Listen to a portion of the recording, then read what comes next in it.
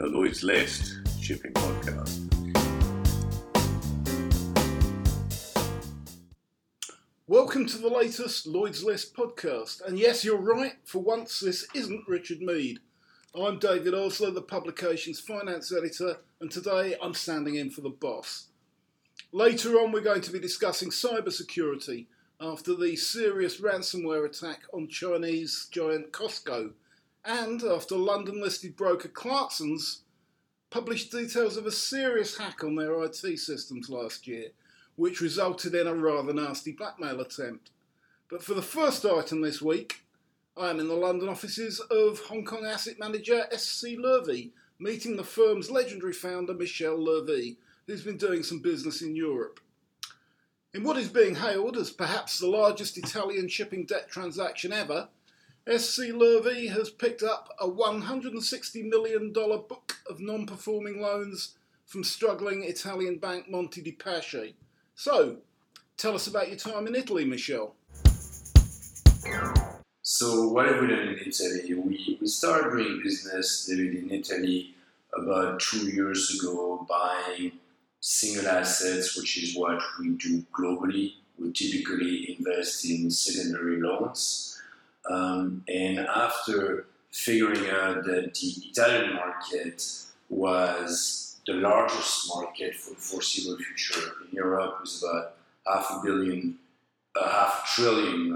euro of NPL and what they call unlikely to pay, which are sub-performing loan, we decided to establish a wider platform. About a year ago, we started negotiating the acquisition of a commercial bank. We completed that acquisition 3-4 months ago, and we now have an infrastructure in Italy whereby SC Levy has an office in Milan with SC Levy people next to a commercial bank that is headquartered in Forlì, in Emilia-Romagna, and now my challenge is to make Forlì, Milan, and our business in London talk profitably to each other. Great, so it sounds like well beyond shipping alone, you're interested in all sorts of opportunities in that country. Yeah, absolutely. Shipping has always been a very important industry for us because it's a very cyclical industry, an industry that's very levered. But shipping is only a small percentage of what we do. We do a lot of real estate, we look at a lot of industrial businesses, infrastructure, hotels, and shipping is important. But yeah, it's far from being going to be the sole focus of our Italian business. Right. SC Levy, in the shipping space at least, is best known for its activities in Korea, including Korea Line and Pan Ocean restructuring. So I understand what you've done in Italy this week is your first European shipping transaction, or your first big one anyway.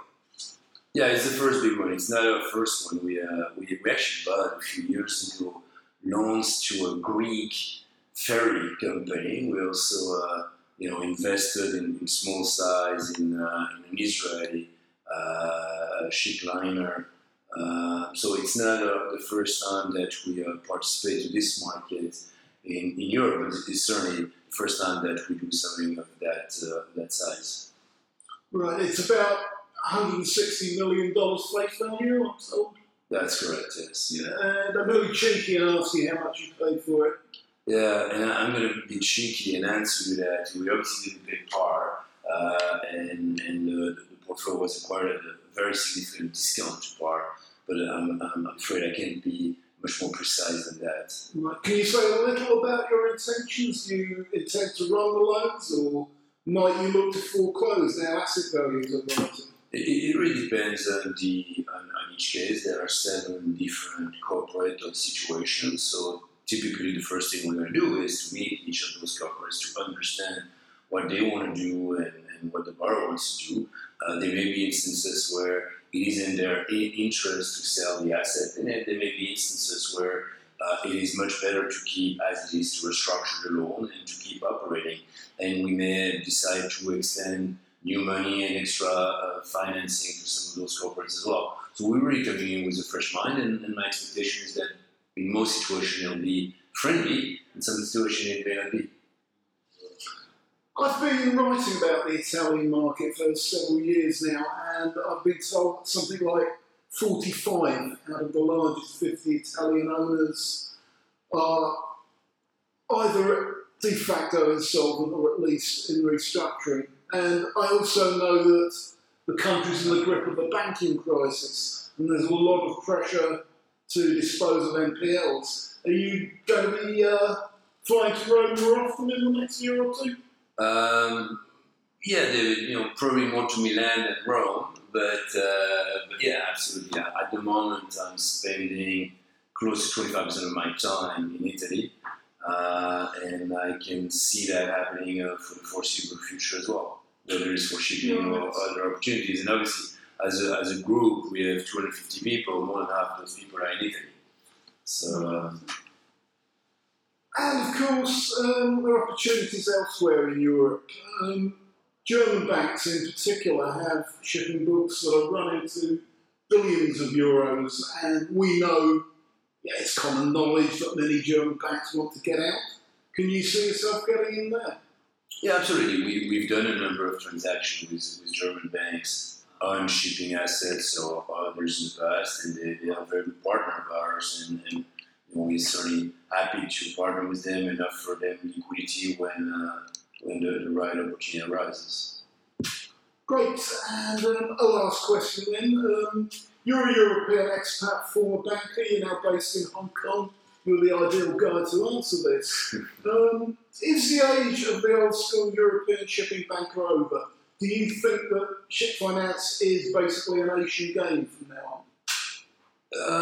Yes and no. I think that you may say that that's the case for the moment because some European banks have overextended into financing shipping, and the German or the French bank have been replaced in recent years by the Chinese or the Korean or others. But I don't necessarily think that that's going to last, and there is room for European banks to come back and finance this industry as well.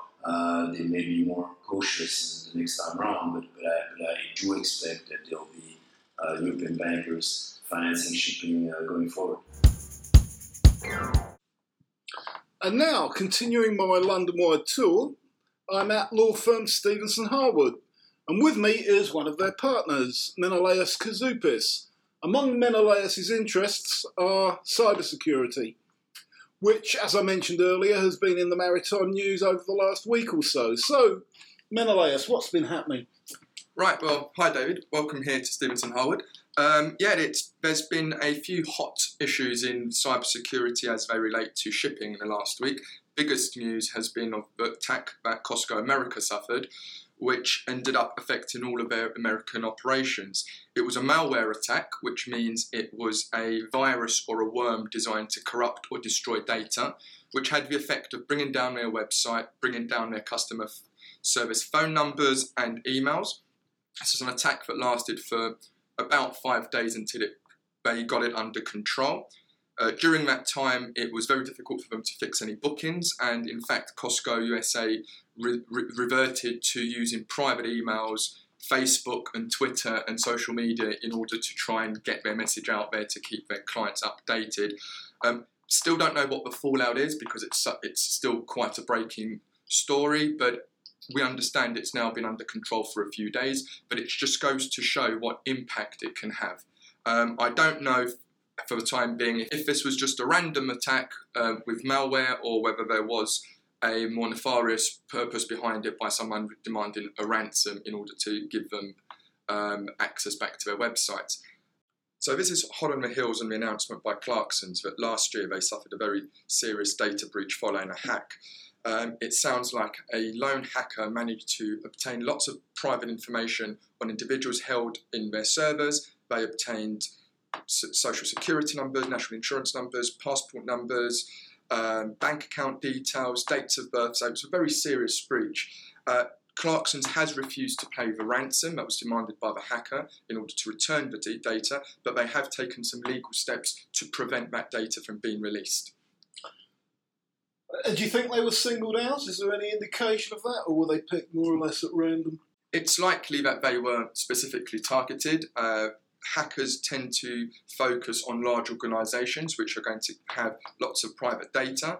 They will look for vulnerabilities in terms of a hacker, in order to obtain this information and typically demand a ransom in order to return it. And of course, not even the mighty Maersk are immune from this kind of stuff.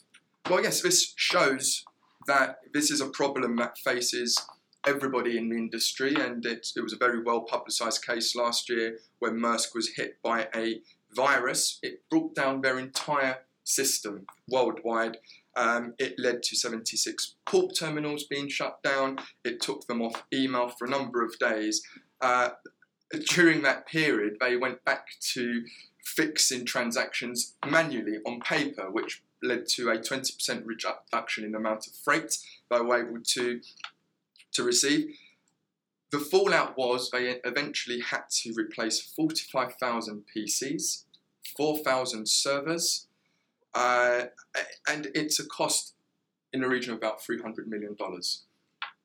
Ironically, it's unlikely that Maersk was specifically targeted in that attack, but it was more collateral damage following a concerted attack that day on some Ukrainian computer systems, which shows the difficulty and the problem that we face in an interconnected world, that you only need one small breach to get into your system, which can have quite a catastrophic effect.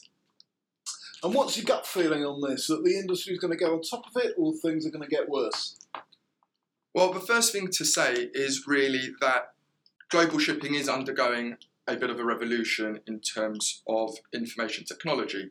We're looking at digitization of shipping, automation, integration of systems. This is going to bring a lot of benefits to shipping. It's going to increase safety and efficiency. But the fact that we have this far more interconnected world is going to lead to more threats. And there will be problems, whether they will be criminal threats, for example, hackers trying to obtain information in order to obtain a ransom for return of information, especially now with GDPR, where there are quite serious consequences for companies. It could be by the way of frauds, phishing exercises, phishing being emails sent which look similar to the email address from a company that you're expecting to receive it. And we've seen this. We've seen P&I clubs targeted with false invoices. We've seen bunkering has a big problem with this, where false emails are making orders and obtaining commodities without payment. We're seeing activist hacking, groups which try to obtain data to leak information out to the public or to bring down websites by denial of access attacks. We are unfortunately also concerned about the rise of terrorists using cyber breaches. For example, the nightmare scenario would always be that you have a very automated system on, for example, a VLCC, where you have hackers deliberately taking charge of navigation systems, spoofing the position of the ship, which can, as you can imagine, lead to quite serious consequences. It's so serious that some governments are looking at this as a national security issue, especially if there is the involvement of state actors. And I know, for example, there has been war game scenarios where they've set up tests to see how robust on-ship systems would be, and typically they have found that it's not very robust at all, and in most wargaming scenarios they have managed to take control of many of the navigation systems on vessels, or to show a different AIS location, and in one instance they made a ship appear to be 1 kilometre in diameter. Right, sounds like a problem that isn't going to go away soon, so what can shipping and shore-based maritime companies do to protect themselves against the bad guys? Sure, the first thing, they need to identify the threats and vulnerabilities in their own system. So if you're running old software, it may well need to be replaced. Is there a need for all your computers to be connected to the internet, especially critical systems? Is it better to sometimes have critical systems cut off the rest of the network? Training, it's very important. Everybody understands how vital it is to keep password secure, for example, not to leave your computer switched on. It's also important to implement things beyond passwords. I think we're now getting to the stage where passwords are no longer as secure as they used to be. Hackers can usually gain access. You'd be surprised how many times hackers don't gain access into computer systems, not through some Hollywood-style hacking process, but just by successfully guessing someone's password is going to be password. So it's going to be important to change the culture around shipping, which sometimes has a bit of a reputation of being a bit old-fashioned, but we need to catch up. We need to get the training. We need to develop protections, bring in the correct security, make sure that your systems are up to date, have backup systems, have contingencies. What happens in case someone does bring your website? How quickly can you get back into operations? And on the shipping side, when you're looking at onboard systems, have backups. Don't get stuck in the mentality which has been shown in some of the wargaming scenarios, that inexperienced crews will continue to use electronic navigation when it doesn't seem to be correct without just looking out of the window, for example, just to see where they are. And in addition to all of that, as we change the culture and build up better protections and know-how, it's also to insure yourself against these risks. Yeah, I was going to come on to insurance there, because I was going to say not to worry, it's all covered by the insurance, isn't it? Not quite. The starting point in terms of ships is that P&I cover does not exclude cyber risks, but on the other hand, it would only limit it to cover that arises from the operation of a ship. And in that, there would also be exclusions, for example, if it's a war or terrorist-related risk. And it would, of course, not cover anything like electronic trading or the back office work that's occurring. But cyber cover is now becoming available. It's a product out in the market, but it's pretty new. And there are still no standard terms in the market. So it's slightly untested, but it's going to be important, especially, for example, with the implementation of GDPR. It's going to be vital that organisations have the cover to protect them against the costs, consequences of a breach. I should add, insurance will never cover a fine, a criminally imposed fine, but it can cover, for example, damages claims for people who've suffered a breach of their personal data. It's also important, not just in terms of covering these risks, and this market will certainly develop and become far more sophisticated. It does help at the outset if you have insurance available that you're going to get the right people in quickly who are going to be able to help with contingencies, with recoveries, and with stopping a continuation of the problem. But in my view, whilst it's still slightly in its infancy, I expect within the next 10 years that cyber cover is going to be something that's going to be pretty standard in the market. Menelaus Kazoupas from Stevenson Howard, thank you very much. And that's it from this week's Lloyd's List podcast. Have a good week, and if your country is suffering a heat wave, make sure you drink more than usual. Richard will be back with you next Friday, so see you then.